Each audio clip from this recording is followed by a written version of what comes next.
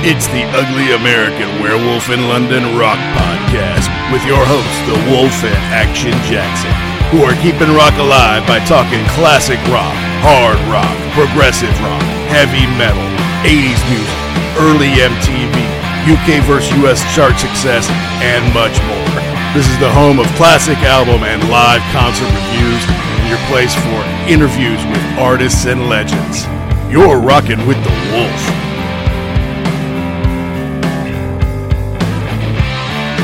Hey out there, rock and rollers. Welcome to episode number 165 of the Ugly American Werewolf in London Rock Podcast. Brought to you by me, your host, Mac B. the Wolf.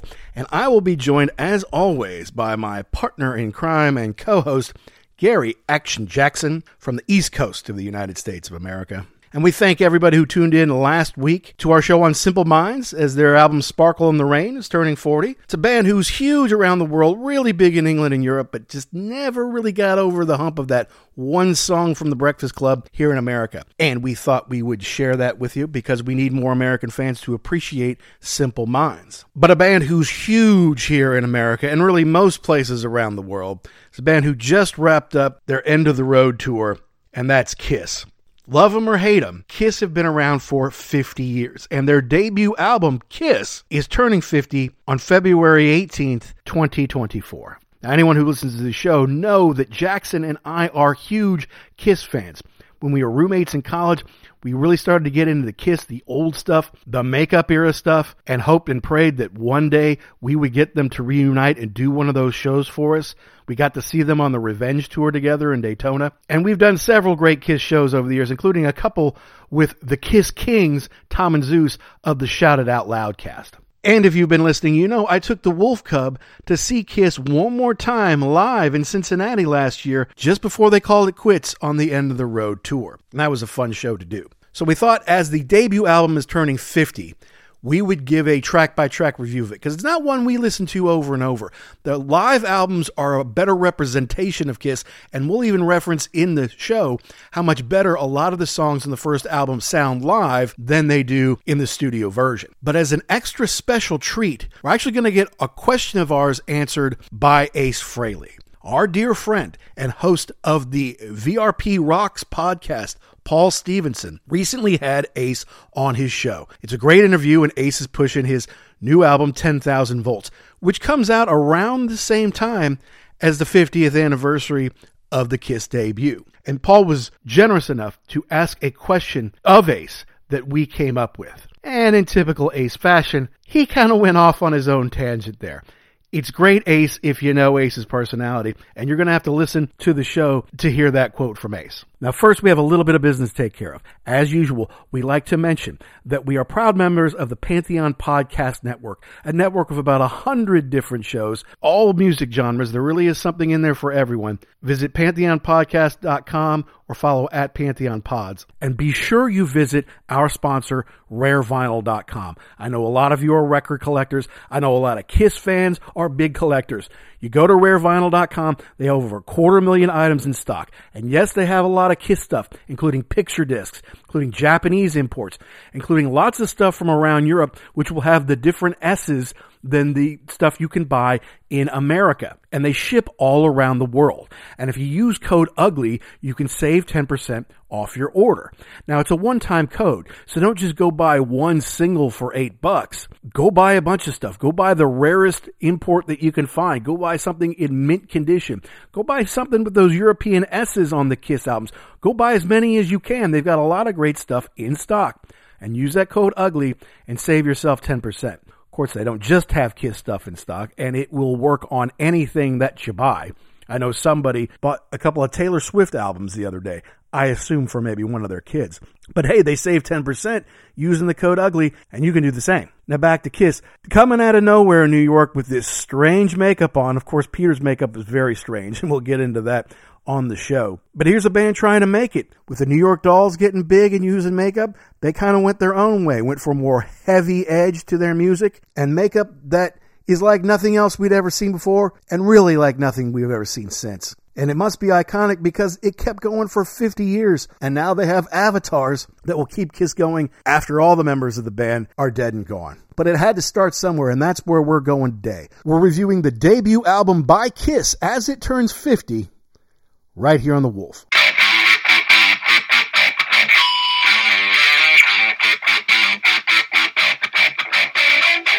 Now, when we moved in together, 1991 fall, and we found the Park Avenue CD shop across the street from school where they had used CDs that were in pretty darn good condition. Yeah. We were like, this is a gold mine, man, because we don't have to go pay $15-16 for a new CD and take a flyer on it. We can get it for like half of that. Has a couple miles on it. Maybe the jewel box is cracked or something, but as long as the thing plays, right, who cares? And one of our first purchases was Kiss Alive 2 for like $14 for the double CD, which I still say is a heck of a deal. And then obviously we got into those second three albums, the ones that came from like 76 to 77 there, and Destroyer, Love Gun, and Rock and Roll Over. Right. But then we had to be curious about the first few albums, and we didn't just run out and get Alive. I think that summer we were apart between freshman and sophomore year, I got double platinum. Yes, yeah, I remember that. That to me, that was when we kind of got into more of the early stuff. That's what it was for me too. Because like in high school, I was just kind of starting to like, man, you know, they used to have makeup and they were so cool, and that was a great look, but I didn't know their music all that well. Forever went to number one, and seeing Kiss Exposed was big.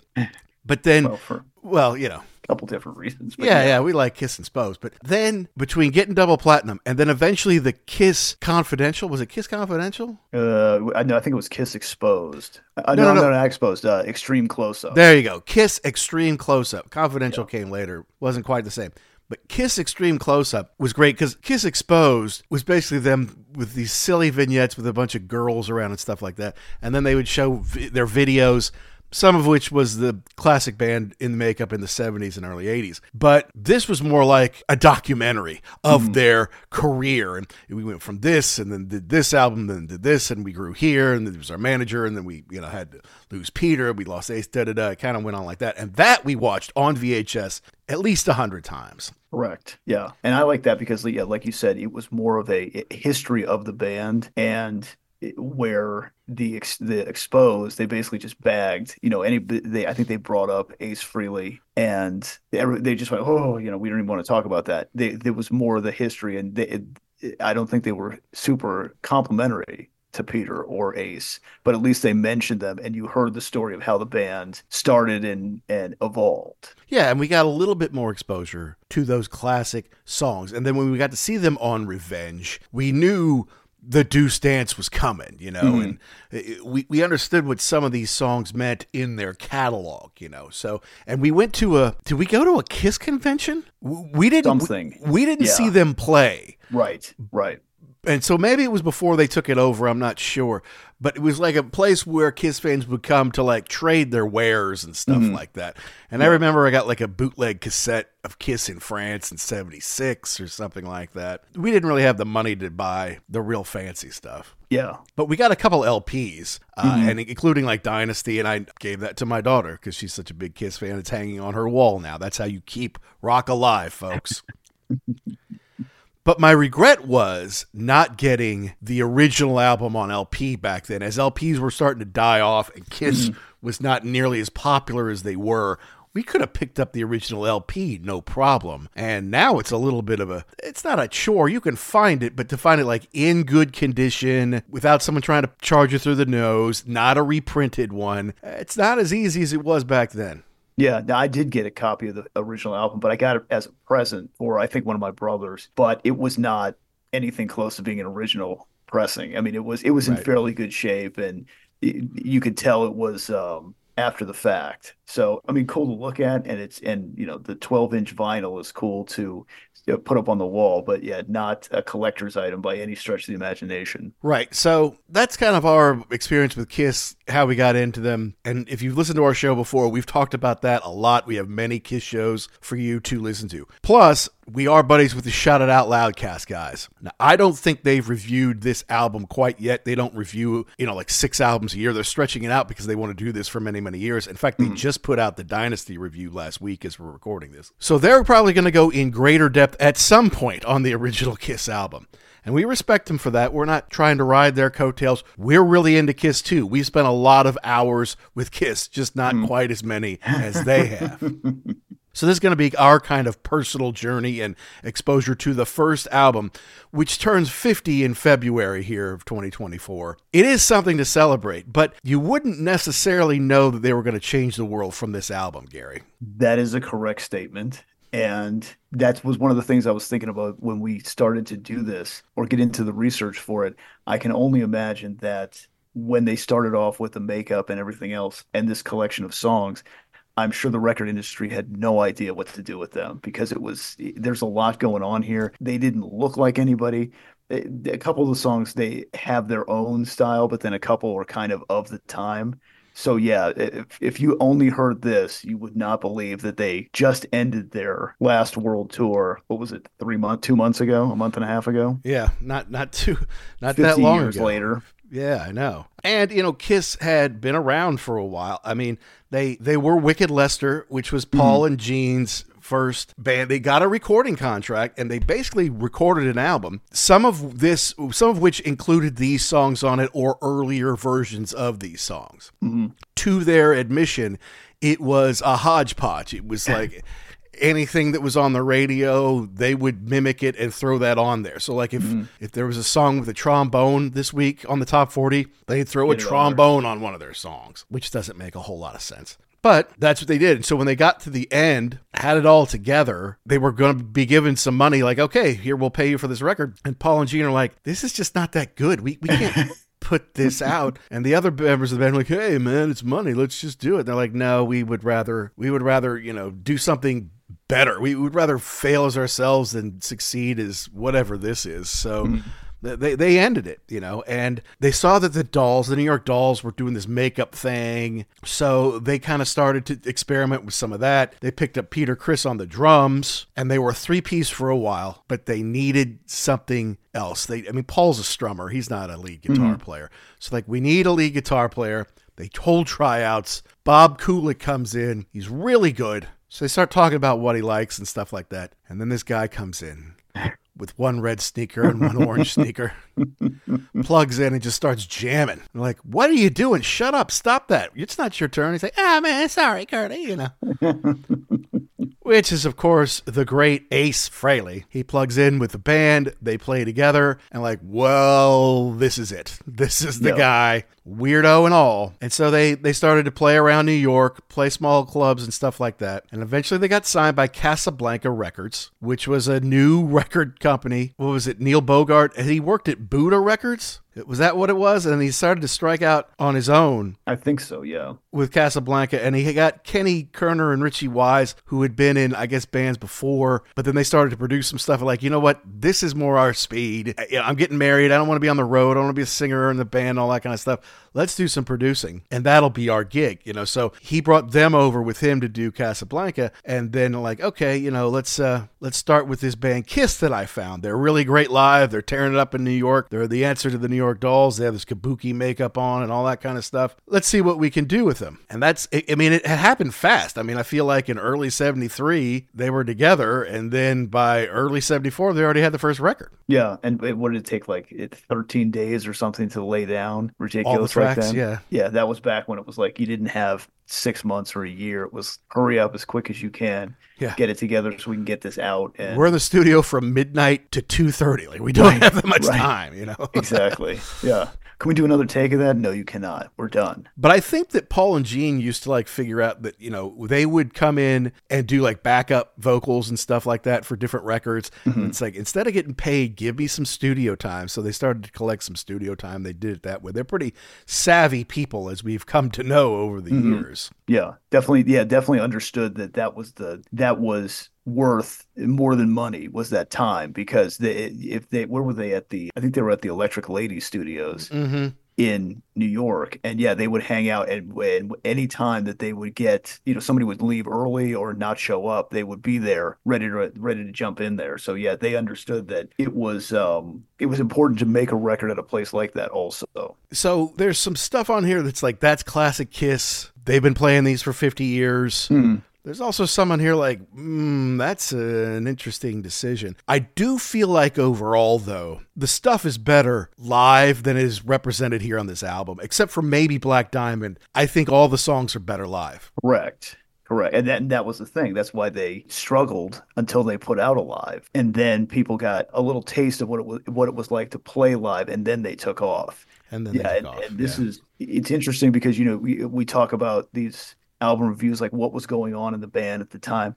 There was nothing going on. This was the beginning. And they definitely had something that was different. And that's hard in the music business because people want the same. It's right? true. So if thing A is hot, you want somebody that looks and sounds exactly like that so I can sell more of the same thing. But this was just, it was different. And the one thing that I can say about this record is they've got songs on here that Deuce is still played live today. Or Absolutely. in the last tour. So it's not like they just threw this thing away. Like, oh yeah, we forget about that first record. Same with Black Diamond. Yeah. They it's a great way to close. Well, it's not the close, but they usually close before they come back for the encore.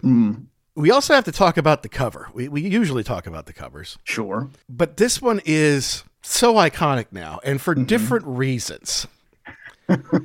Right? So it's kind of got that, that kind of Beatles cover with them, the classic Beatles cover, is it With the Beatles, where the guys' heads are at different kind of levels there. Of course, here the guys in their makeup with the Kiss, like, I don't know if that's rhinestone logo kind of behind them. I don't think that's the big marquee that lit up. So you got the Star Child on the left, kissing in the camera.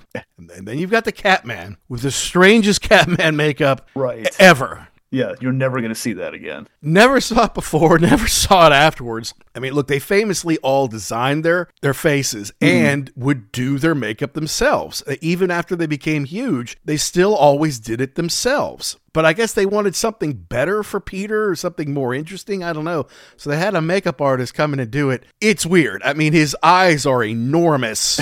I don't know what's above his eyes. That's eyebrows of some, are those supposed to be the cat ears? I don't know what that is. I'm glad they ditched that. They've got the red coming down under his lips. That doesn't really make a ton of sense unless he just like ate something or something. I don't know. The whiskers are done really wide and weird. It's not good, if you ask me. No, but looking at this, like Paul's is pretty much the same. Yep. Ace's, he toned that down a little bit, and Gene got progressively longer on the bottom, and he changed it. So I always figured this was like kind of the first run of the Catman makeup, but that's not the case. This was somebody else designing this, and yeah, one and done, and thank you, because it does look weird. It does look weird. And yeah, Gene eventually refined it so it looks better. Down below and above, to be quite honest. I mean, his basic makeup is iconic, but not so much on this one. Now, Ace, who went full in with the silver hair, I think that looks amazing.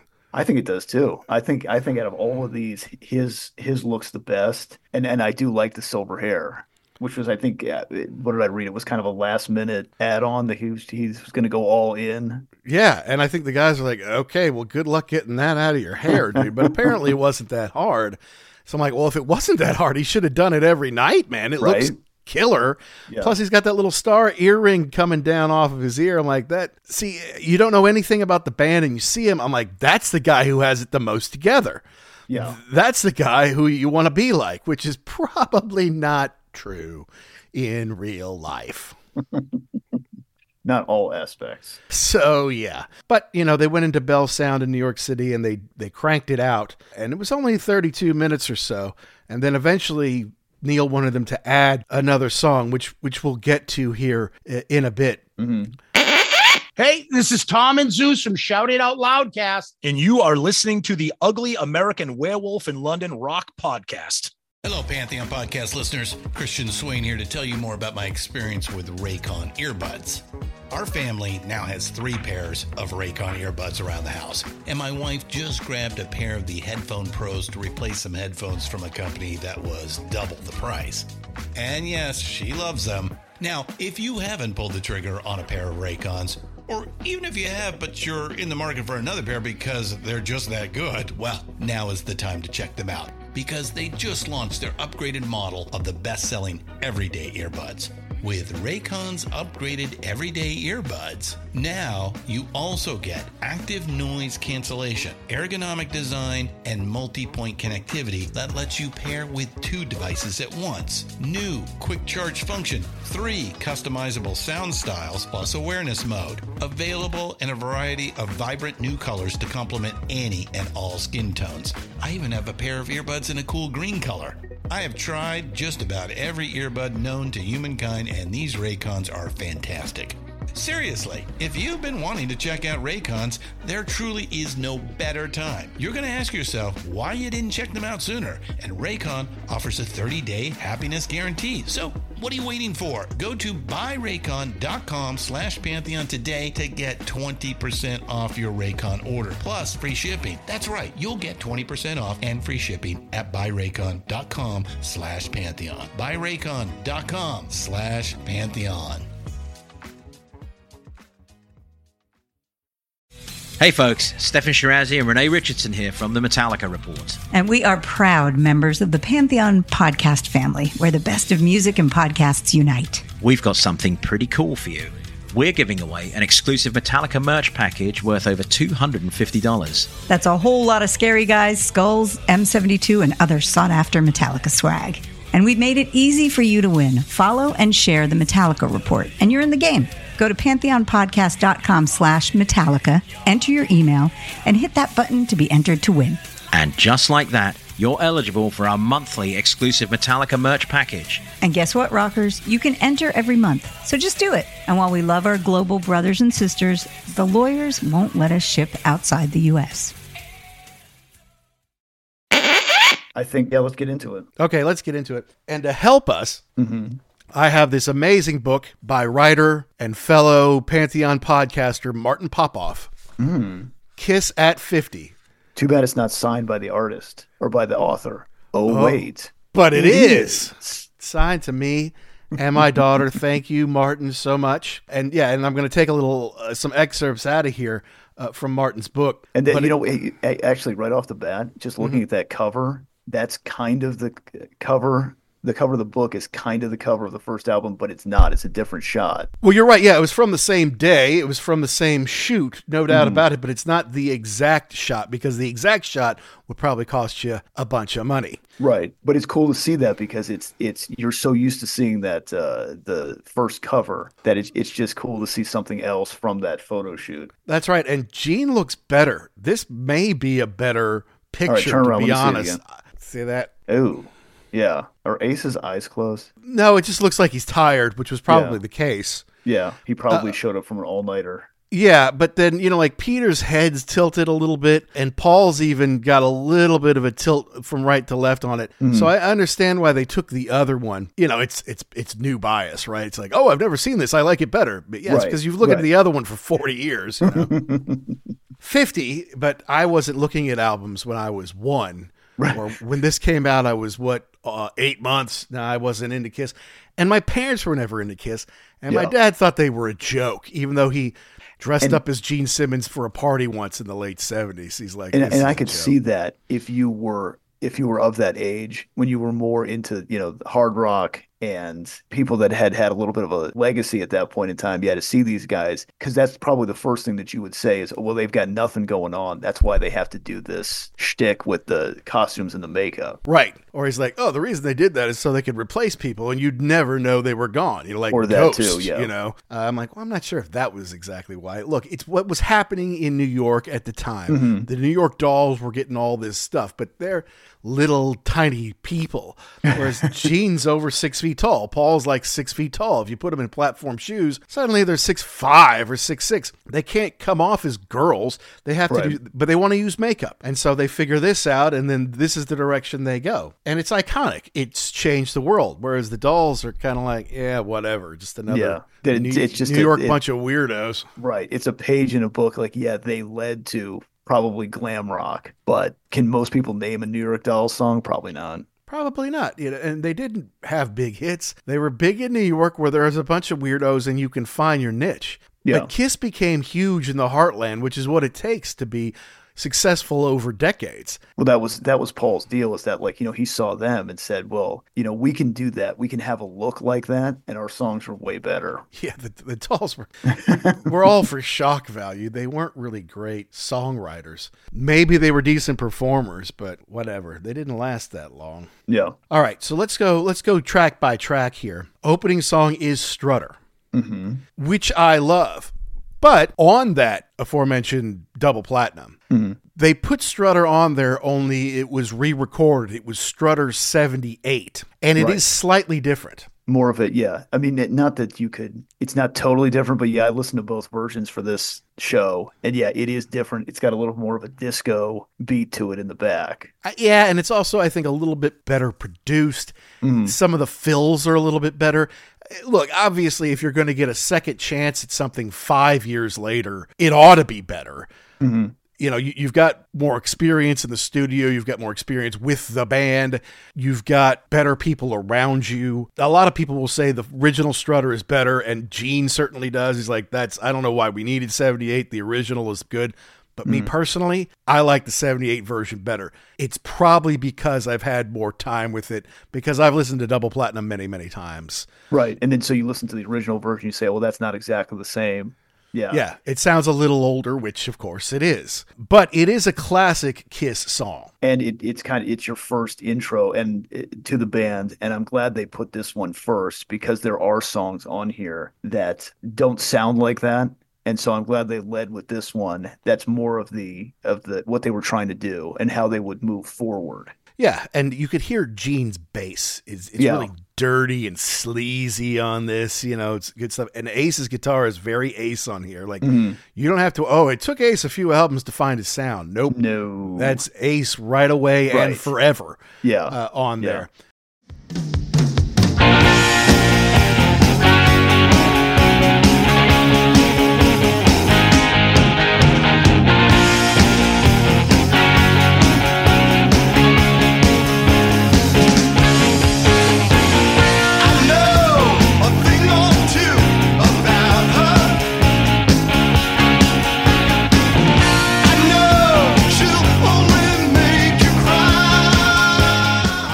One of the biggest differences is it does end, whereas in the 78 version, it kind of plays out and fades out. Okay. And I like the fade out better than just like the hard end. The hard stop. Obviously, if you're playing live, it has to stop somehow.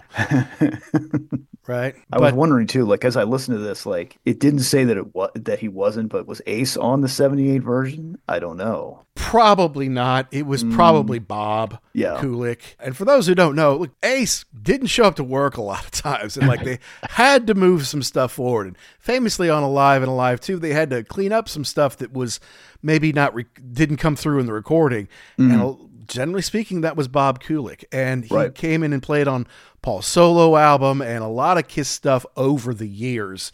And it wouldn't shock me that if he played on Strutter, you wouldn't either. Yeah, I mean, I looked a couple of different places, and they credit Ace to this, but it wouldn't surprise me if you found out that he was not there when they redid this. Right. And he had a card game or something. Yeah, I got a card game. I can't come to work today. I got a card game. You're an idiot, Ace. I just found out, by the way, Ace keeps getting himself in the news, and for all the wrong reasons. Trashing Kiss, trashing Paul. The latest thing was like, I play guitar a lot better than Paul. I'm like, yeah, that was never really up for debate, Ace. And then he's like, and I sing better than him too. I don't need backing tracks. I'm like, pump the brakes there, superstar. I know Paul's struggling. His voice is shot and he needs a little help in some areas. But on his worst day, he sings better than you on your best, Ace. You are tarnishing your legacy the way you're singing and playing now. Paul wasn't tarnishing it. He was giving people a chance to celebrate it before he turns it off. Yeah, there's definitely bad blood there. And didn't Ace say something about, how do you feel about the end of the tour? And then he said something about like Tommy and Eric Singer need to go back to the bread line now or something, because they're not going to get paid anymore. I'm like, Ace, just, you know what? Big smile and hey, it was great. Wish them the best of luck. Thanks. Not to mention, they made more than you have recently. And Tommy's smart. Tommy's got a vineyard. Yeah. You know, Eric's always been in demand, always will be. You know, they're on retainers from Chris. They get paid every year anyway, whether they play or not. So he doesn't know what the hell he's talking about. Right. Okay, so as fate would have it, while we were in the midst of recording our review of Kiss's first album, Kiss, I got a message from our dear friend, Paul Stevenson of VRP Rocks. He's been a great friend to our show, done us a couple of big favors. We've been on his show, he's been on ours. And he said he was preparing, while we were doing the debut Kiss album, to that afternoon talk to Ace Frehley. Now, first I freaked out. I'm like, there's no way you're talking to Ace. That's so cool. And then I realized he had a few hours, so I started coming up with, like, what questions should I ask Ace? And I started bandying him about. I'm like, it's going to be tough for you to keep him on track, you know, because Ace either has canned questions or he goes off in a direction you don't know what the hell it is he's talking about. But I kind of said, well, look, you know, his new album, 10,000 Volts, is coming out basically or like around the same day that the first Kiss album was released. Like, I think the first Kiss album was released on February 18th, 74, and his new album is coming out like February 2024. So, you know, I just said, you know, tie that in together somehow, Paul. You know, ask him if there's any meaning behind it, or, you know, is it amazing that, you know, 50 years later after you do your first album with Kiss, is it amazing, or, you know, is it mean anything to you, or what's going to, you know, what's going to happen here or whatever. It says it might ship on the 23rd. I don't know. You're talking about Ace's record. Yeah. But it's still pretty close, though. That's an awfully big coincidence. It's February 23rd, maybe. So, yeah, it's close, you know. It's like 50 years later. I kind of said, you know, can you imagine you're still doing it or something like that? And he was nice enough, because he isn't a huge Kiss fan. He doesn't know Ace the way we do. So he was nice enough to ask him this question on our behalf. So this is the great Paul Stevenson of Vintage Rock Pod, or VRP Rocks, I should say, talking to the legendary Ace Frehley. In terms of the record itself, as we said, February 23rd is when it's out. You can pre-order it now, get online and do the usual stuff. You can get various copies and things like that. But in terms of the release date itself, Mac the Wolf was in touch and he said it's almost 50 years to the day since the release of the original Kiss record, the debut Kiss record. So was that planned or was it coincidence? And looking back now, what's your feelings on that debut Kiss record? I don't pay attention to dates very much, but I am into numerology. I have simian palms. Do you know what that is? I have no idea. Okay, if you look at my palms, you see I have the line goes straight across. Yep. On both palms. If you look at your palms, there's probably two lines that split. Yep. 90% of the people on the planet have those kind of lines on their hands, but you know, this is a trait that not that many people have. It's supposed to mean it mean you have maybe a little higher intelligence or you're more of a special person. I've always felt I was special. You know, I have 163 IQ, and I never took a guitar lesson. But what helped me with music was I grew up in a musical family. My mother and father played piano. My brother and sister played piano and acoustic guitar, and I was the youngest of three children. So I just kind of got it by osmosis.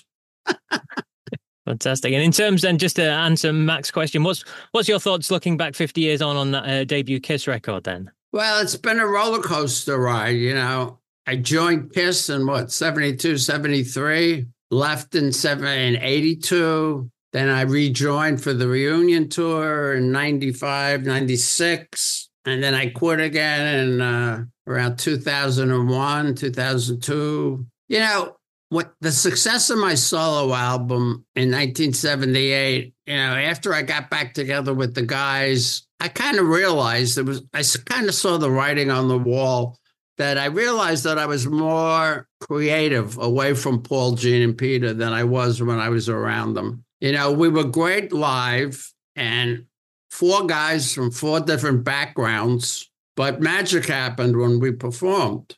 You know, eventually we fell into those pitfalls and traps. You know, once we became famous, you know, I overindulged in drugs and alcohols, and so did Peter. For some reason, Paul and Gene, I don't think they ever did cocaine, but I remember, you know, when I was going to Studio 54, everybody did cocaine.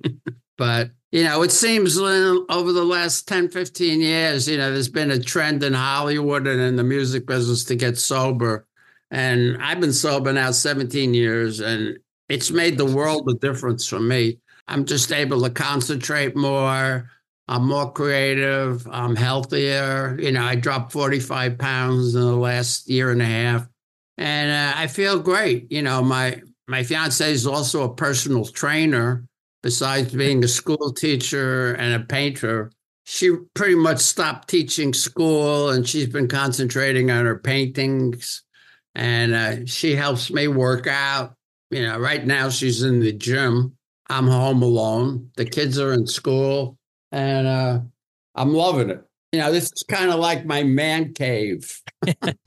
Okay, so first of all, thank you, Paul, for trying to ask, not once, but twice, a question from me to Ace Frehley. When we were living together in the dorm, and you said, one day your friend will have a radio show and he'll ask a question to Ace from you, I'd be like, wow, that's so cool. I can't wait. Which question should I ask? But keeping him on target is not easy. And then the tangents he goes off on. I mean... simian hands, 163 IQ, which is, I believe you when you say you have simian hands, whatever that means. When you say you have 163 IQ, I just don't. Sorry. If you told me that you were going to be able to ask a question to him, I would have said back then, I would have said no way. But if I knew that was going to be the answer, I would have believed that 100%. Exactly. Yeah, it's just, you don't know what you're going to get. That was in no way any part of the question that he asked. I mean, he could ask about 30 different questions and got that same answer. It's just, he just goes off on these, he just wanders around. I know. And now I can see why. He was talking about how the relationship kind of went south on him.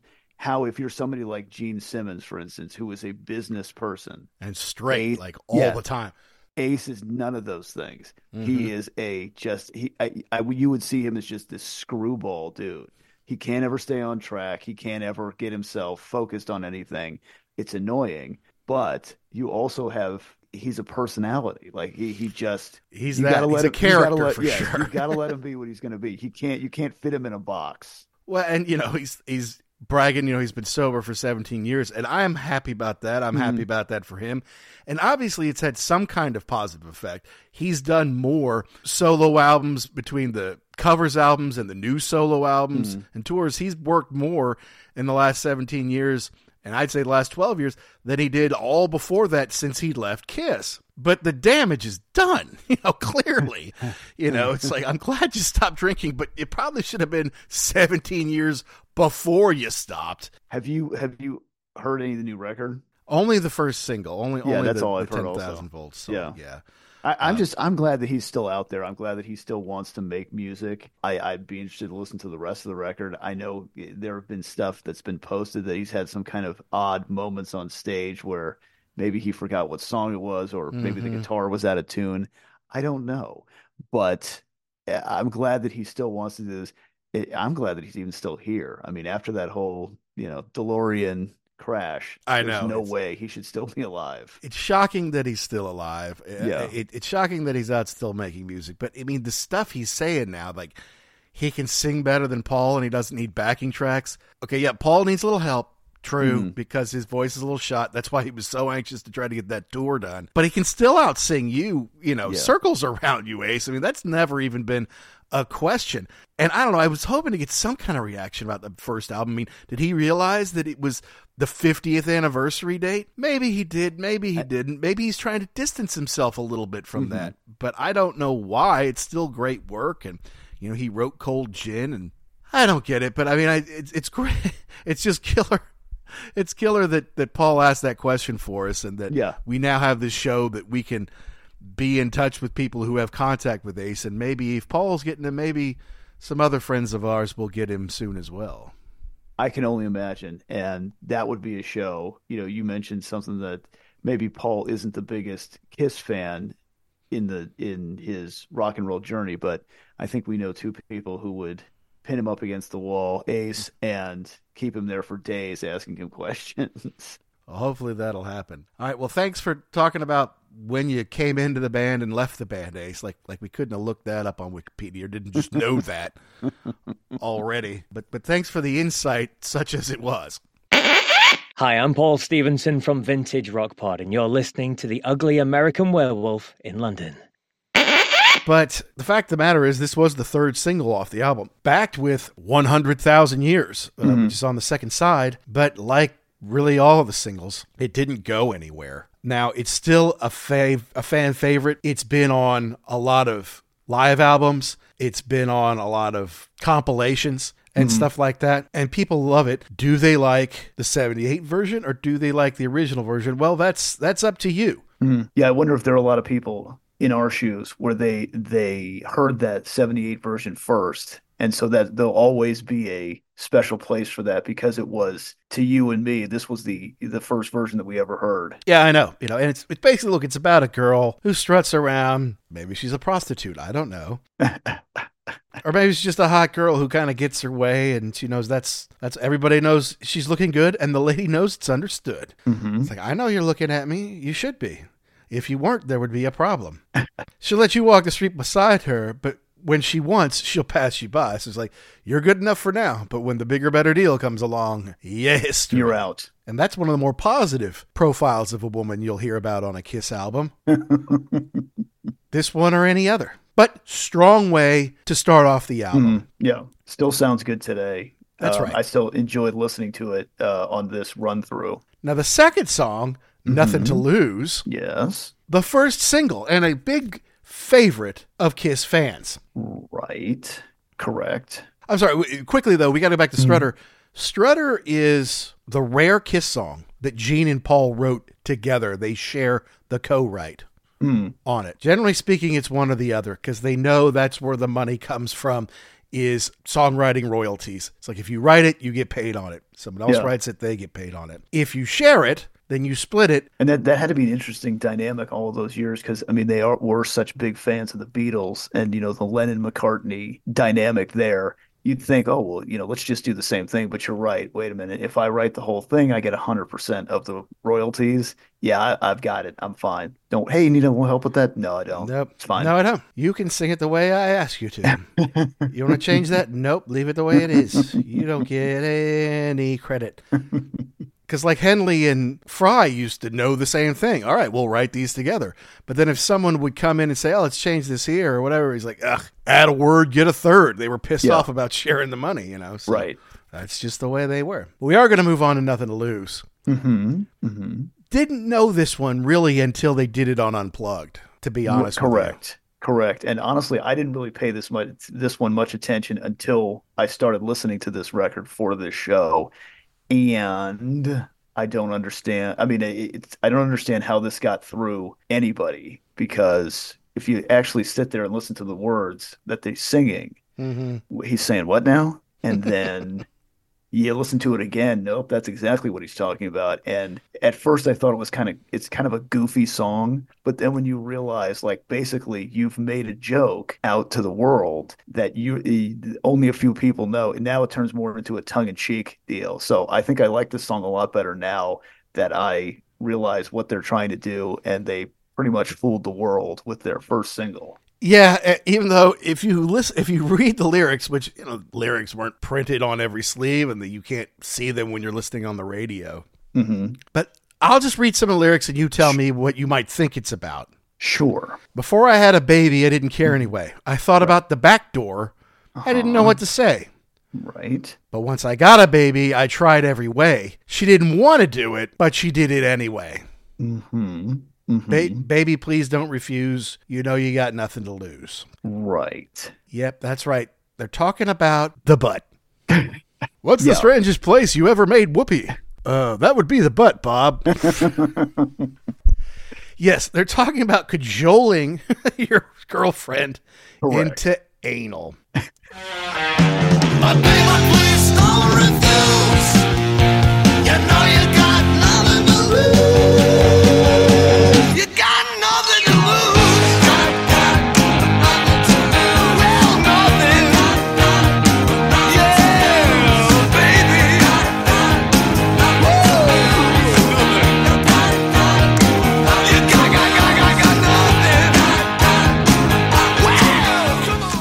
Good Lord. And that's the second song. And it's the I'm first sorry. single. And I'm sorry, who wrote this again?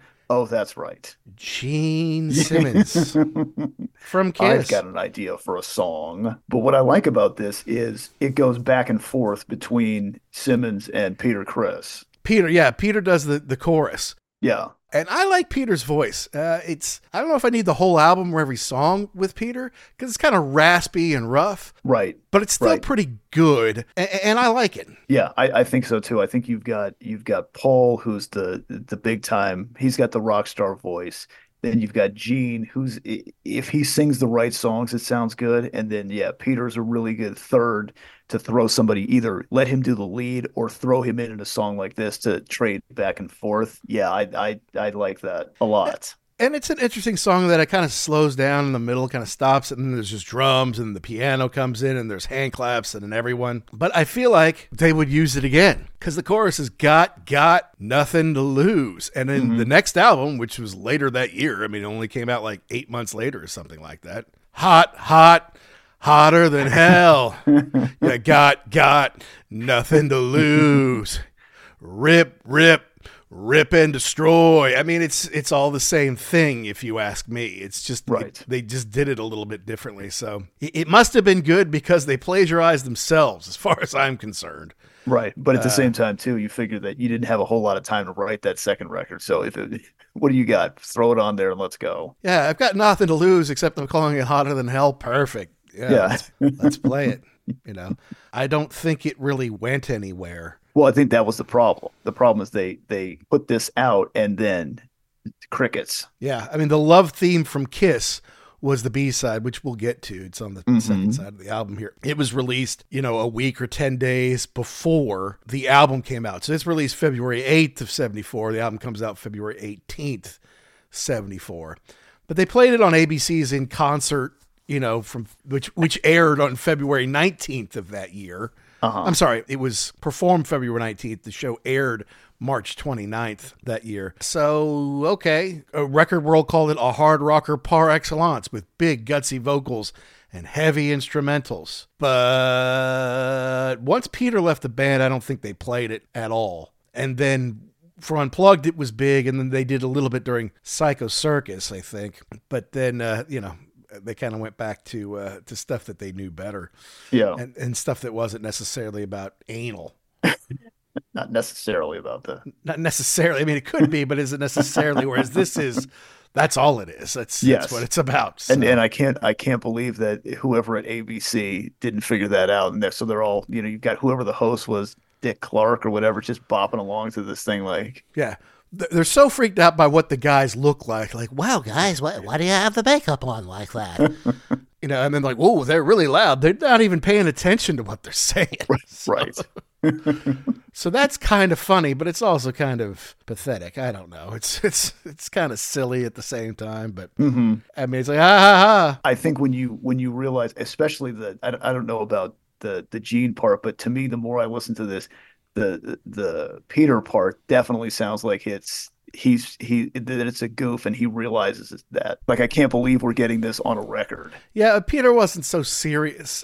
Right. Paul and Gene took things really seriously. Peter wasn't so serious, and it kind of comes through in the song. I think Peter's part is the best part of it. I think so, yeah. Yeah. All right, the third track here on the first side is Firehouse. A Paul Stanley, right? And he does sing it. I don't know why, for whatever reason, because I was more of the second 3 albums in Alive 2 than the first 3 albums in Alive 1 guy. I always thought this was on Hotter Than Hell for some reason. Okay. This is the album I know best of the first 3, as far as I know exactly what order the songs are in. I know which songs are on it. For whatever reason, I just thought Firehouse was on Hotter Than Hell. It makes sense. Hotter Than Hell and Firehouse seems they would go together. And I feel like once they made that record, they would play them together or maybe back to back. I could be wrong about that. But anyway, this is another one that I think was a lot better live than it was on this album. Well, I think too, I think back in the day, this was the one where Gene would, before he got the whole solo. Well, no, the solo was the blood. There was the fire. He would spit fire during this song. So at the end of it, yeah. Right. I could see how if you were a fan, this is what you wanted to see because you couldn't wait for him to do that. And, Paul would put the fire hat on, which looks a little goofy in my opinion. Yep. But it's definitely a showpiece.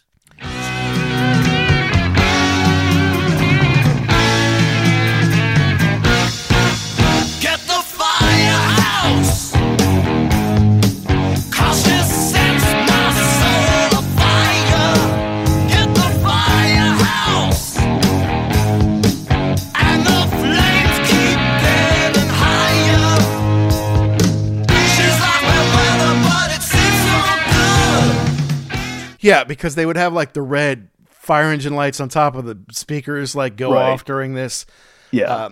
So you got sirens and lights, and so live, that's fun, Yeah. But I think on this version, it plods a little bit in the Right. studio, whereas live, it's a little faster, which is not uncommon that bands play songs just a little faster live than they did in the studio. And I feel like the bass is a little dirtier live. I just think that a live captured them much better than this ever did. Yeah, and I've got a note here that the Ace's solo is sloppy, but it works. Like, it fits into the song. And I think that's one thing that would come back to kind of bite him later on, is I think he's a dude who's just like, we're going to go into the studio, we're going to record something, and whatever happens, happens. I'm not interested in doing it 1,000 times, and I'm not interested in being told how to play something. It's just, it's gonna be good enough. And that's kind of his attitude about everything. Let's Right. not work too hard, man. Yeah. It's fine. Don't mess with perfection. So, okay. But apparently The Move had a song called Fire Brigade, and that's what inspired Paul to write the Okay. song Firehouse. There you go. And that's courtesy of Martin Popoff. Thank you, Martin. Does he have photos in there of that? There are a lot of photos in Yeah. here. Yeah, it's a pretty great book. I mean, you've got the AC/DC 50 book, which we interviewed Right. him on, but yeah, they've even got a picture of Dick Clark in here because they were on ABC's in concert. What this book is it's not just all chronological. They did this album and it sold this and had these singles and that kind of thing. It's 50 moments or important things that happened at certain times during the band's career. Oh, okay. And so, and then he'll name each chapter after one of their songs. So chapter 3 is Kissin' Time, which is a song off this album. This is when they released their self-titled first album. And chapter 18 is Got to Choose, because they're going over the 4 solo albums kind of thing, And so it's got, I mean, obviously Kiss is one of the most photographed bands in the history of ever. And they've got a couple of, I feel like some are longer than others. Some are only a couple of pages. Some are several because they've got so many great pictures in here. It's a real great collector's item of a book. And I think on Amazon you can get it for like $33 or something like that. But if you want Martin to autograph it, obviously it costs more and you got to go through his website, martinpopoff.com or martinpopoff.ca. But if you take away the sirens and Paul wearing the fire hat and Gene spitting blood, is it a great song? Not Probably really. not. Yeah. I mean, like you said, it definitely benefits from the live treatment. And so you wonder too, if you hadn't seen them at all, would you just pass over this track? Like, whatever. And then, because I remember there was Eric Singer was talking about going to see them as a teenager, and he said that's one of the things you were waiting for. And it wasn't really about the song; it was for the show part that was going to come with it. Yeah, apparently they were touring with the New York Dolls. When they did Firehouse, he climbed up, I guess, into the balcony, like where the fancy people are supposed to sit. There's nobody up there. When there's Firehouse, the sirens start going off. He starts making his presence known up there. He's like, look at me, I'm up here. And then they came and got him and kicked him out. So he's like, so I never did get to see the New York Dolls. Too bad, Eric. All right, moving on to number 4 is Cold Gin. Kiss classic. And this is the only solo right that Ace has on the first album here. Right.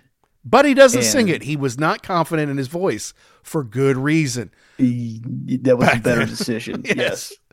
Yeah, so absolutely. We had Gene, who does not drink at all, sing a song about cold gin, but it is a good demon kind of song, I guess. The stuff I didn't know was, did you know that gin has some kind of power on male sexuality? I've never really heard that before, like ever. Clearly, I've not had enough of it because it's not worked so far. So, but no, I did not know that. So, all right, so here's something that I read. It's like it's widely misinterpreted to be a struggling couple who needs alcohol to cope with how difficult life is, or how cold gin affects the male sex drive. Okay. But that's not it. Apparently, Ace, because I read No Regrets, his book, he wrote the song while he was on the subway, and he kind of pulled the riff from Fire and Water by Free, the English rock group featuring Paul Rodgers and drummer Simon Kirke, who would join him in Bad Company. But I guess Gene actually helped him, write some of that. And it said Ace was like, hey, we weren't so like grabby, like this is mine, you can't have it. It was more of a brotherhood, like let's help each other out. You got a song,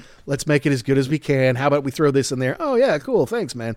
They weren't so tough about it. Martin says, let's see what Martin Popoff has to say in his brilliant book. He said that it supports the idea that Kiss are one of the acts exploring this new heavy metal zone where everybody in the band crowds around, warming their hands on a fiery riff burning in an oil drum. Okay, Martin. All right. Okay. Thanks for the flowery words. What did they say the song is really about? I don't know. It definitely sounds like, to me, yeah, it's you to put up with the old lady, you need to be drinking. Yeah.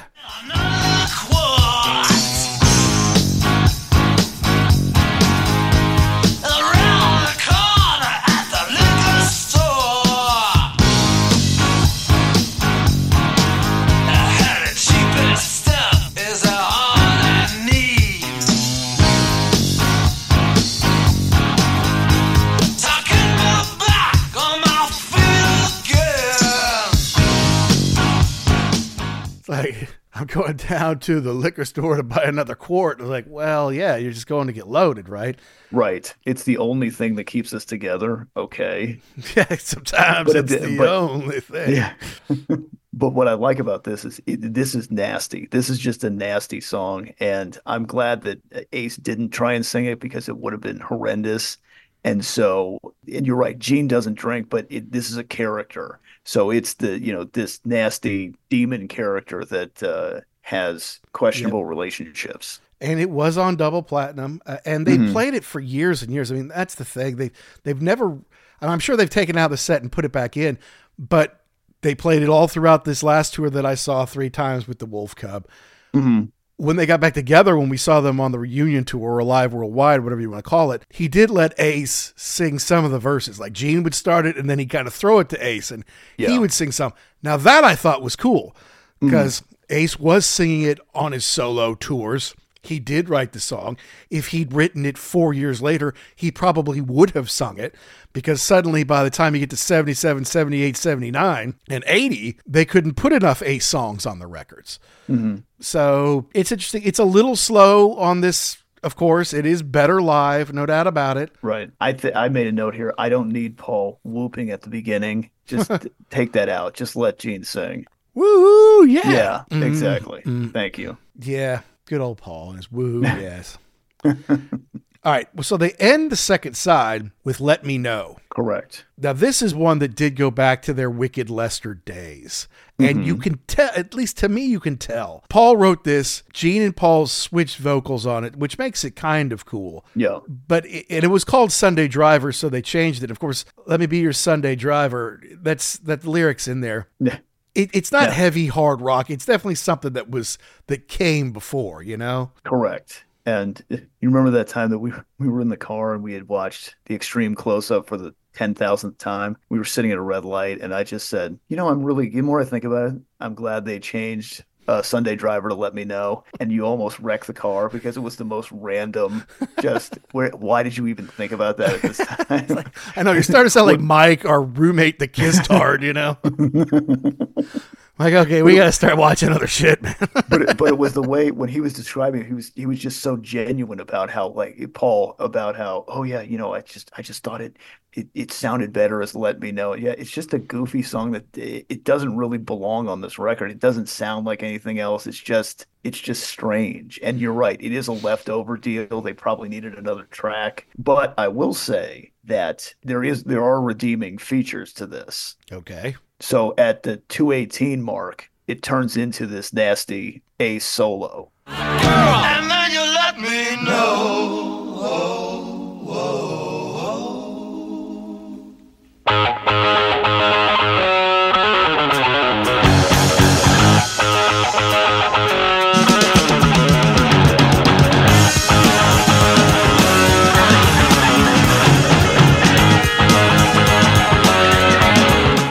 Yeah. So my thing is, it was a Wicked Lester song. They've been doing it for years. They didn't change it a ton, I don't think, in the middle of the song. Mm-hmm. And so, yeah, at the end, then you finally hear Ace that sounds like Ace. Because throughout the song, you don't. And it's like he's playing someone else's part or something that had already existed. Mm-hmm. And it's short. I mean, it's not even quite 3 minutes long. So if you don't have that thing at the end, then it would be ridiculous. It wouldn't even be 2.5 minutes long, you know? And my note was, I guess the song wasn't long enough, so they added all that at the end. Mm-hmm. But it might have just been they needed to make it a Kiss song and not a Wicked Lester song. So that's why they and let Ace wail on it, because it sounds older, which it was. And of course, it's about sex. I mean, it's what all of their songs are about. Right. I was going to say, when in doubt, go back to it's about sex. It's about sex. You know, let me see if I can pull up the lyrics real fast. I'll take you anywhere you want just as fast as you can. Mm-hmm. So did you ever want loving? So you're calling up your baby and she's stalling with the neighbors and the night gets longer and the urge keeps getting stronger. So you're trying and you're dying. A knock comes at your door. Let me in, honey. Let you into what, Paul? You just got to decide, girl, and then you let me know. Whatever. Yeah. It's about sex. Mm-hmm. Well, Mystery Salt. Yeah. I'll be your, what do they sing? I'll be your Monday man. It sounds like he's saying I'll be your money man, which means he's talking to a prostitute. So I don't know. But anyway, that's side one of the original album for a band that would have more gold and platinum albums than anyone, I guess, except for maybe Rush. Yeah, hi there. This is Martin Popoff, scribbler of many, many rock books. You're listening to The Ugly American Werewolf in London. Anyway, Kissin' Time starts off the second side. Yeah, could be my favorite track on the record. But no. Yeah, and it wasn't the band's either, because the original pressing, which was 100,000 copies or so, didn't have it. Right. And it was one of those things where, it just seemed like they would sell 75, they get to 50 or 75,000, and then it would fall off. Like they'd sell 50 or 75,000, they'd fall off. So they get to 75,000 of the first one, and then Neil Bogart's like, what we need is a hit single off this thing. And I don't hear it, so let's do a cover. Yeah. We'll do a cover. Bobby Rydell hit the top 20 with this in 1959. So let's do Kissin' Time. Like, no, that's not us. That's a dumb song we don't want to do. It's like, look, do it, man. We need something to boost the sales. We can do this. Let's do it. Mm-hmm. So the band didn't want to, but they followed his lead and did it anyway. Yeah, and I never knew that story going into this. I was like, I don't even know what this is. I knew it was a cover, but I didn't know why they thought it was a good idea.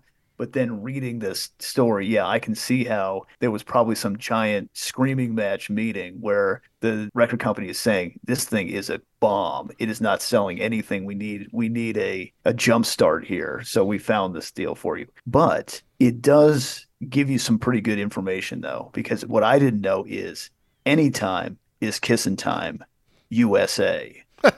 It's just good to know. Right, correct. And it's funny too, because like if you've never heard this before, it actually doesn't start out bad. The beat's kind of okay, and then they start calling out the names of the cities, and you say, "Oh, this is bad right off the bat. This is bad." Yeah, no, they kissed it up as far as the riffs and the rhythm goes. Like, yeah, you start listening, they're like, "Hey, this isn't that bad," and then you listen to it, and like, "Oh God, this is." This is so bad. It was written by Burning Low and Cal Mann, I guess, for Bobby back in the 50s. Mm-hmm. And it didn't go anywhere. It would hit 87 or 83, something like that on the chart. Just nowhere. Interesting story, though, because Bobby Rydell was like a teen idol. It number 11 in the USA on the top 100, number 5 in Canada. He got to do a successful tour in Australia with like the Everly Brothers and the Crickets after Buddy Holly died and all that kind of thing. So he did a new version of the song that, like, instead of like, Cleveland and Cincinnati and stuff, they're talking about Adelaide and Sydney and Perth and Darwin and stuff like that. So, and Kiss got to be very, very popular in Australia. Mm-hmm. Still are. So that's an interesting story, I guess. It was backed with Nothing to Lose, so the first single doesn't do well. Nothing to Lose. Let's just put it on the B-side of the second single. But it's cheesy, like they're smooching all over, even in St. Lou. I'm like, oh, God, it's bad. So baby, come on now and start a kissing me. Yeah. Oh, 'cause anytime is a kissing time. USA. So treat me right, don't make me fight. And we'll rock and roll tonight. Interesting point. They point out Tennessee. Everything's a city except for Tennessee. I guess they couldn't come up with something that ended in E. You're not going to shoehorn Knoxville into that? No, well, they needed something that rhymed with E, so they didn't want to do Kansas City. They did Tennessee, I guess. I don't know. Now, one thing I wrote down here, though, is this the only song they ever had? Because it's three, they've got all three, Stanley, Simmons, and Chris on this. Lead singing, yeah. Yeah. As far as I know, I mean, except for Unplugged when they gave everybody a shot at Rock and Roll All Night. Yeah. As far as I know, it's the only time that they had three different people sing lead. Okay. So, on it. I mean, but that's probably because no one really wanted to do it. It's like, it's like, okay, Paul, you sing this part, Gene, you do this part, Peter, you can do this part. I don't want to get in there and sing it. But it's not hard rock. It's not heavy metal. It doesn't fit at all. It doesn't fit at all with the record. It doesn't fit at all with what they were trying to do as far as the image of the band. I can, like I said, I can only imagine they went into this kicking and screaming. But at the same time, if the thing is stalled out, maybe you think, I don't care. I'll do something to kickstart this. Yeah. So the fact of the matter is, the first 100,000 prints doesn't have this on it, and it's like a 30, no, that's the collector's item. That's right the collector's there. album. Yeah. It's like 32 minutes or something like that. But so this comes out in what? May of that year? The single, yeah. The single. They decide to reprint everything going forward with that on there. It doesn't work out. But eventually it goes gold in 1977 after the success of Alive and Destroyer and all that. The back catalog sells. So, yeah, there's a lot more with it than without it. So if you can find that without it, you've got a little piece of gold there. Nice collector's item. Okay, let's move on from that. Goodness. What I guess was going to start the album, the second side, was Deuce. Kind of hard to be a bigger song in the Kiss catalog than Deuce, really. I mean, it's on this debut record, and they played it. Was it ever out of the rotation? Because they do have the dance that they do in there. That's a big crowd favorite. I think they stuck with this the entire time. All right. So the note is here that it was dropped for Rock and Roll Over. Okay. And then not played again until, I guess they did a show in Evansville in 1978, but they didn't really put it back in the regular rotation until Hot in the Shade. Okay. So they bagged it for the 80s stuff then. Basically, they said it was some nights on the European Crazy Nights tour, but then it came back in, and they played it when we saw them on the Revenge tour. It's on most every box set, every compilation, every live album for the most part. It's on just about everything. The thing is, you read the lyrics, so it's got to be about sex, right? Because it doesn't make any sense, but even Gene's and written by Gene. It's Gene, written by Gene, sung by Gene, but I don't really know. Even Gene's like, I don't know what the lyrics are about. Now, I remember singing this song to you, like in college, when I say, get up and get your grandma out of here. And you're like, that's not the lyrics. I'm like, what do you mean that's not the lyrics? Like, that's not it. I'm like, well, what is it? It's like, I don't know, but that's not it. But it is it, man. That's exactly what it is. Because it couldn't possibly be. Yeah, maybe they're just words that sound good together. When you're writing this and how it fits into the music, it doesn't make any sense. But you figure that your man is working hard. He's worth a deuce. That's got to be something sexual, I would imagine. Because that's what Gene thinks about 24 hours a day. Yeah, it's like that's what women are for, right? Correct. Correct. And baby, do the things he says to do. Right. Now, that wouldn't fly in modern society so well. Baby, if you're feeling good, and baby, if you're feeling nice, your man is working hard. He's worth a deuce. Right.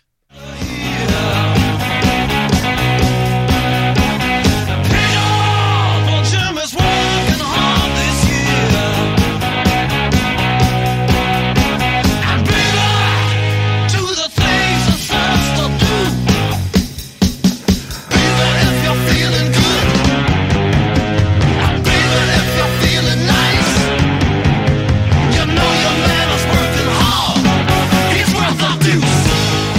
And now, so you didn't get that lyric, but here's one that I didn't know. So then he goes, honey, don't push your man behind his years or beyond his years. Bah. Okay. I used to think, don't wash your man behind his ears. I don't know what that meant. It's probably something sexual I didn't get, And stop crying all your tears, because no one wants to listen to that. Right. And do the things he says to do. And then Paul shouts, do it. Like, just do it. My guess was it's, you know what? Don't just do him once, do him twice. Right. Give him a deuce. He's been working extra hard. But what I like in this is when Ace first comes in with that little solo and he drops it in, and I think he does a thing. He always played the Les Paul with no tremolo on it. He'll bend into the note and then drop it as he's playing it. It sounds really cool, and nobody sounds like Ace. You can bag on him all you want for being an idiot, jerk, ruin his legacy now, but especially back then, no one played like him. And I'm actually surprised they could do the deuce dance back then with him, because he can't even stand up straight half the time or walk around. That he didn't fall over in those heels is a miracle. It's amazing. I mean, no, the guitar is so cool. His solo is iconic in this. Yeah. And it's kind of what all his other solos afterwards in Kiss are kind of based on. Yeah. He pulls a lot from this one. But when they stop and they go back to the riff, I just have to say, I want to hear you, because every time I've seen him play, he said it every single time. It's bright and clear right there on a live. So again, for as much as you like this track, is this one better live too? Because they have they're going to get together in the middle and do the choreographed deal. He's going to yell. Yeah. Well, that's the other thing about watching the Kiss Confidential, or the Kiss Extreme Close-Up, was that you saw them do the deuce dance. And doing it when they're young, it was cool, because they really put a lot of energy into it. They really swayed really far back and forth. When we go, dun, dun, dun, when they put the guitars up together, dun, dun, dun, like they're showing off their weapons, their guns or something like that. It was so cool back in the day. And then when we saw them do it on the Revenge tour with Bruce Kulick, we were looking, are they going to do it? Are they going to do that thing where they get together? Yeah. Now we call it the deuce dance, but like, are they going to do together and do the thing? And they did. We're like, oh yes, it's like something you can really count on. Yeah. Now when they do it, they look so tired. Like, of course, they're 70 years old and they're wearing all that crap. I mean, they got to be a little bit tired. Like, okay, here they go again.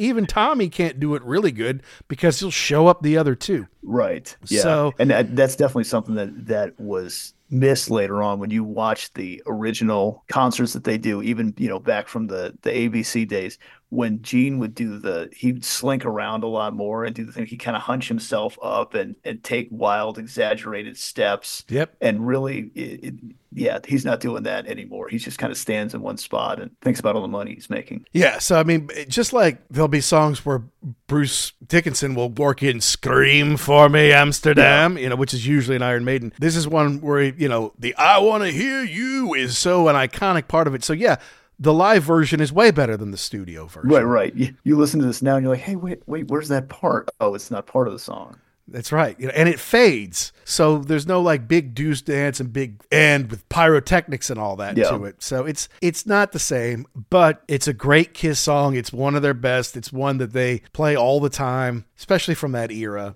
Gotta love Deuce. All right. Next up is Love Theme from Kiss. Correct. Which I believe is the only song that all four of the original members got a co-write on. Correct. Probably because it's an instrumental. So no one's singing. There's no lyrics to hold on to there. It was apparently called Acrobat during their club days. Okay. Some place that they could extend out and really jam on for a while.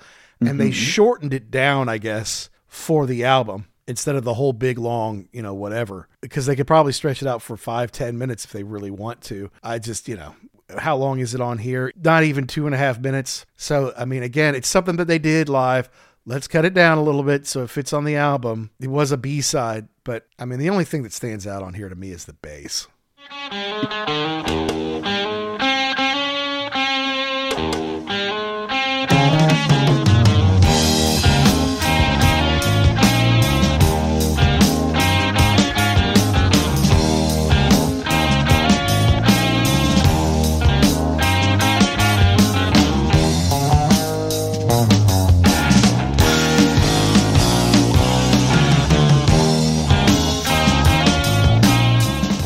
the bass sounds good. It was recorded in 1974. And when I hear this, if I didn't know what it was, I would think it was the title sequence to Sorority Sisters Part 5 or some other adult movie made at this time. It sounds really cheesy at the beginning. Yep. No doubt about it. I mean, look, it's not like they honed this for many years.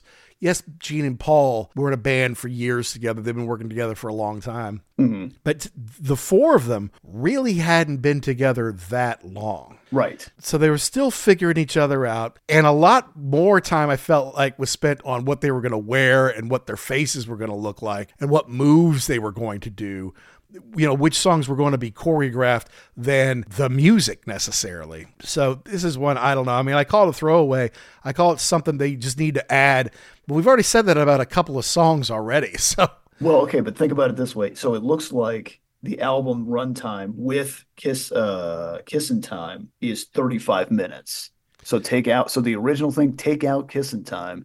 And take this out. Now it's like now you're under 30. Yeah, long. exactly. Yeah, exactly. So yeah, we need a little padding here, folks. So, yeah, I mean, I don't think they played this a whole lot once they kind of hit the big time. But here's the thing. They made their second album 8 months later. So they were probably, once this was recorded, they were already starting to try out some of those songs on the road. Right. Because that's what you did. You had to write the album while you were on the road and test some of them. Some at soundcheck maybe, but some you got to try live in front of people.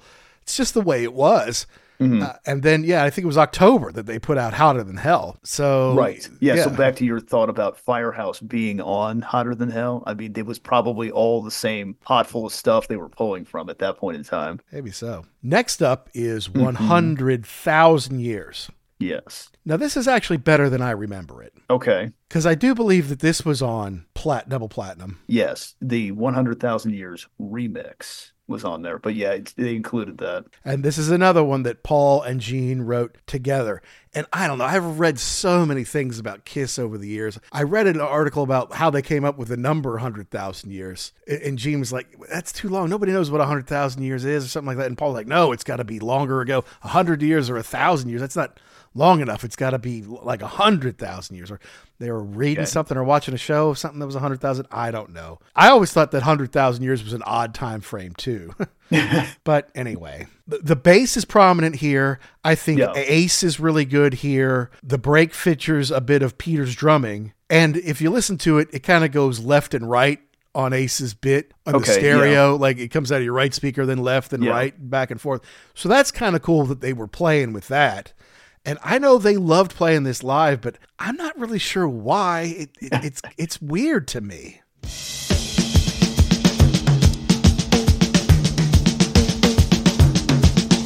I'm sorry to have taken so long. It must have been a bitch while I go. You mind if I sit down for a while? What you think? You reacquaint yourself with my style.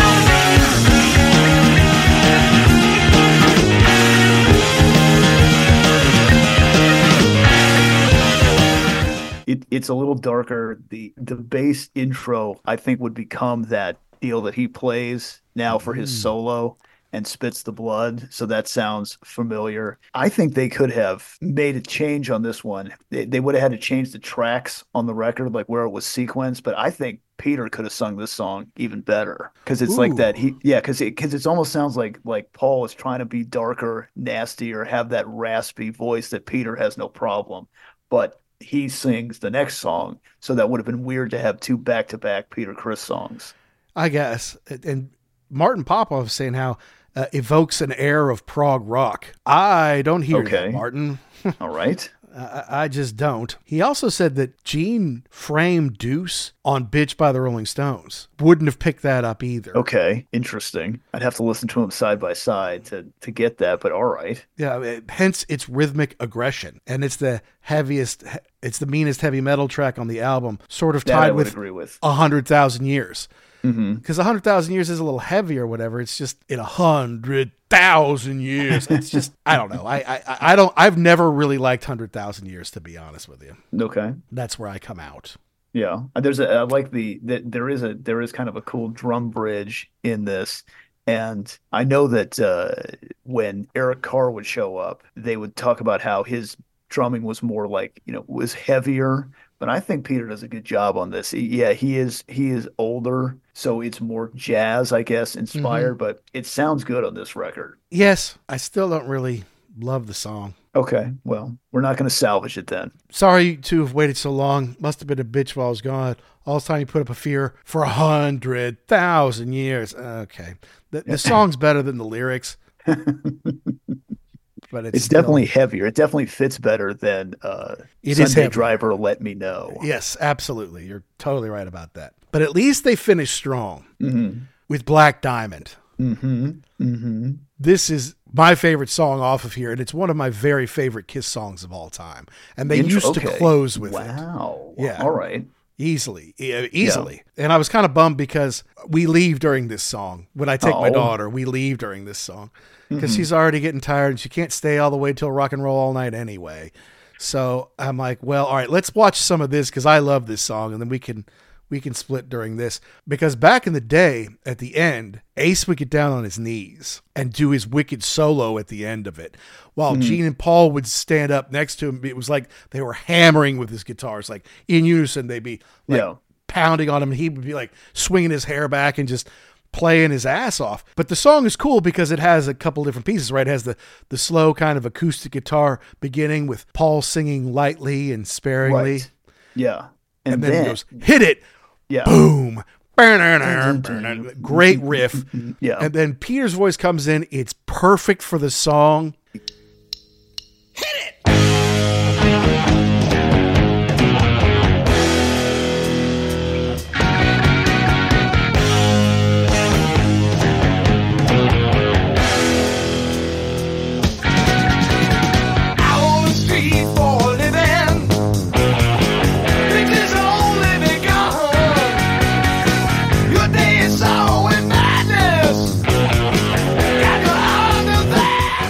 Correct. It's way better. So you saying that you leave early now, that actually doesn't hurt my feelings because I think Paul does not sing it the way that Peter does. It's way better with Peter on the vocals. Well, Eric sings it now. Oh, that's right. I'm sorry. Eric's okay. Well, thanks. Cool. Yeah. It's not a lead vocal, but you put him in the right situation and it's awesome. And this is the first time you've heard it. This is the first lead that he takes, right? I'm looking back over here. Yeah, this is the first one on this record. You've heard him before, but not in the lead. Right. He and Paul share it a bit, but I would say he's the lead. I mean, because it really does change. Like at the beginning, it's out on the street, and I'm like, oh, what is this? And then, bam, it hits you not only harder, but with a different person singing. Yeah, that's right. You heard him do one of the verses in Kiss in Time. You heard him do the chorus in Nothing to Lose. But no, this is the one that he sang. And then Eric Carr sang it for years after Peter left. And then they didn't do it for a long time, but then Singer picked it back up, I guess. Yeah. And it's not bad. It's just not the same. No, you're right. It's not horrible. Actually, Eric Singer has a very good voice, but it isn't the same. It doesn't sound the same. It's great live. It's a killer way to do it live, and especially with Ace's freak out solo at the end. Yeah. It's so cool. But then it goes into this big wong, wong, wong. It's like it melts at the end. Yeah, kind of. And I didn't really know what that was all about because I feel like they cut that bit out on Black Diamond on Double Platinum. I could be wrong about that. But anyway, in the extreme close-up, they kind of played that part when they were like, when Paul was like, all of a sudden, there's little kids at the show. This is like the end of the 70s when they were doing a lot of merchandising and had dolls and all that kind of stuff. It's like, something's wrong. And they kind of show Ace from the comic book going, I think I overdid it, and like things are turning upside down a little bit here. But it is a classic. They did it all the way into the end. I love it. And that's the album. That's the first Kiss album from February of 1974. It's interesting to me that they kind of saved the harder stuff for the second side of the record. Deuce is harder. 100,000 Years is harder. Black Diamond is harder. Yeah. Yeah. And obviously they threw Kiss in Time in later. Right. So to me, that doesn't really count because that's not the way you originally envisioned this record to go. So I'll take that. But I mean, like, so say you took, I don't know, let's say you took Let Me Know and you Mhm. swapped it out for 100,000 Years. That would be really weird, really a weird segue. Yeah. So I'm glad that they tracked it like that and they put the harder stuff together. Well, my final note was it's like they had something, but they didn't know what it was with this album. Yeah, I would agree with that. They had a look. They had by the end of the record they had a sound they were working on, and yeah, to be kind of the record execs there at the beginning I'm sure they had very little faith in this thing to see how it ended up. They were just not going to give up. They were going to keep at this thing until they got what they wanted. Yeah, and they were figuring out how to be a band, how to work together, who's going to write what, who's going to sing what was their sound. It takes a little while. It takes time to figure that out, but you don't have unlimited time, and Casablanca didn't have unlimited money, and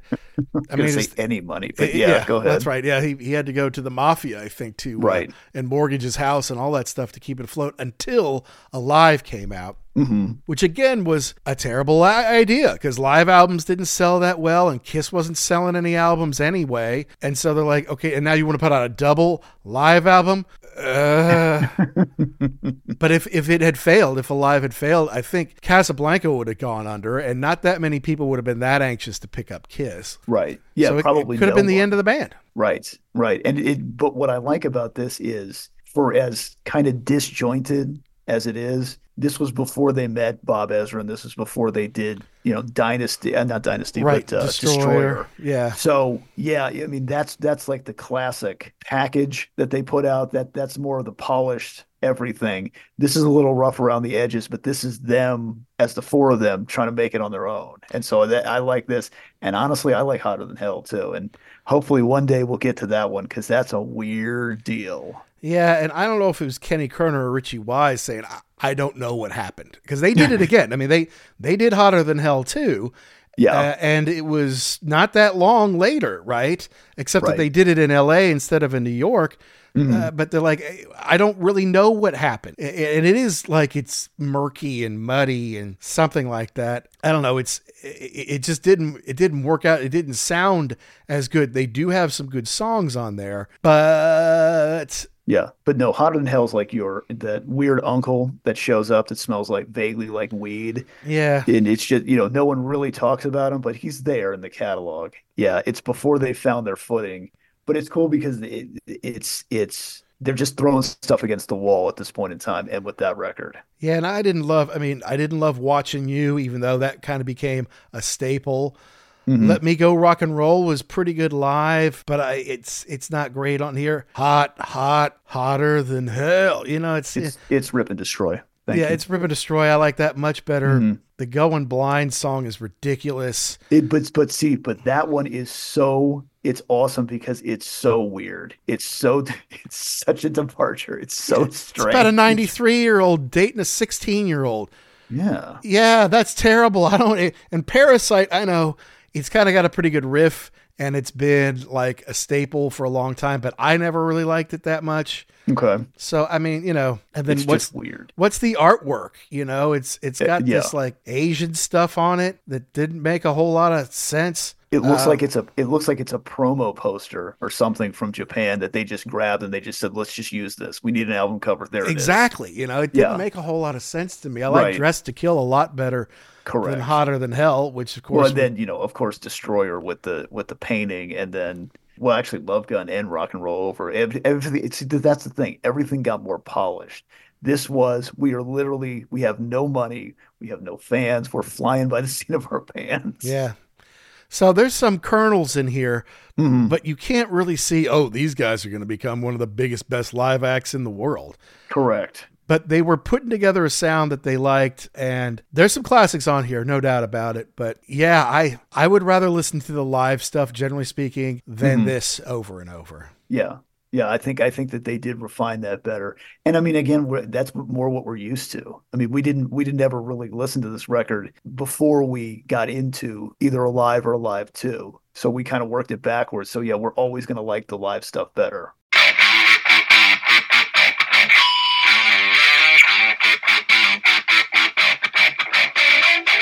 Well, that's our rundown on Kiss's debut album, Kiss, released in February 1974, turning 50 here in 2024. And while there's some killer riffs on there and some classic Kiss songs that they would do until their very last show in Madison Square Garden in December of 2023, they're still obviously searching for their sound. They're still working a few things out, and they still haven't captured that energy, that live energy that made them such an incredible live act, not only in 1974, but all the way up until the recent end here. And we got to thank Paul Stevenson for giving us that clip of Ace, for asking the question. We love you, Ace. And we love you, Paul. Thank you so much for doing that. May not have made a whole lot of sense, but at least we can go to our grave saying, hey, we asked Ace Frehley a question. Maybe one day we'll even interview the guy. One can hope. But for Kiss fans, this is kind of where it all started, and that first album will always be a classic. So we need to know, Kiss fans, did we get something right? Did we get something wrong? Did we miss the point? Did we leave out your favorite part?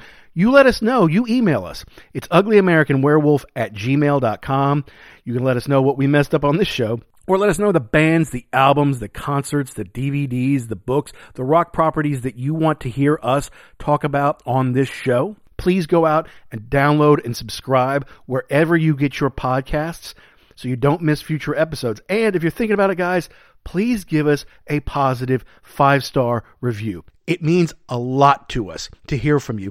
And it means a lot as far as being able to go out and find other rock and roll fans just like you, grow our show, and give us a better chance of getting someone like Ace on the show. Thanks as always to Pantheon Podcast for making us part of the family. And thanks to our sponsor, RareVinyl.com. Guys, I know they've got a lot of Kiss imports, a lot of the European Kiss items with the different S's on there. Go there, use code UGLY, save yourself 10%. Next week, we're going to have a special guest on the show. Not a name you might recognize, but someone who's worked with the greats and is going to have some great stories for you. So stay tuned for that. And to all you rockers all around the world, be cool and keep doing what you do to keep rock alive.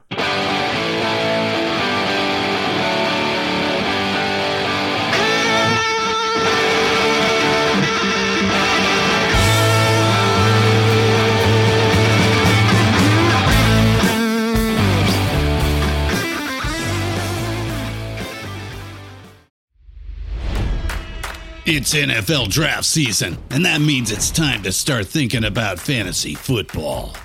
FantasyPoints.com features industry-leading experts and prognosticators using proprietary hand-charted data to help you score more fantasy points. FantasyPoints.com is the place to go for whatever kind of fantasy football you play. Whether you play fantasy football, daily fantasy sports, or do a little bit of everything, Fantasy Points has the meticulously researched content to guide you to victory.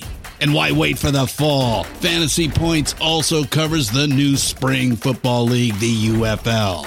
Join the guru, John Hansen, Scott Barrett, Joe Dolan, and other massive names in the fantasy football universe with an exclusive offer. Use code Pantheon for 15% off any Fantasy Points package, including the all-in package, with access to every article, tool, and data nugget that Fantasy Points has to offer. That's FantasyPoints.com and code Pantheon for 15% off at Fantasy Points. FantasyPoints.com, code Pantheon. Score more fantasy points.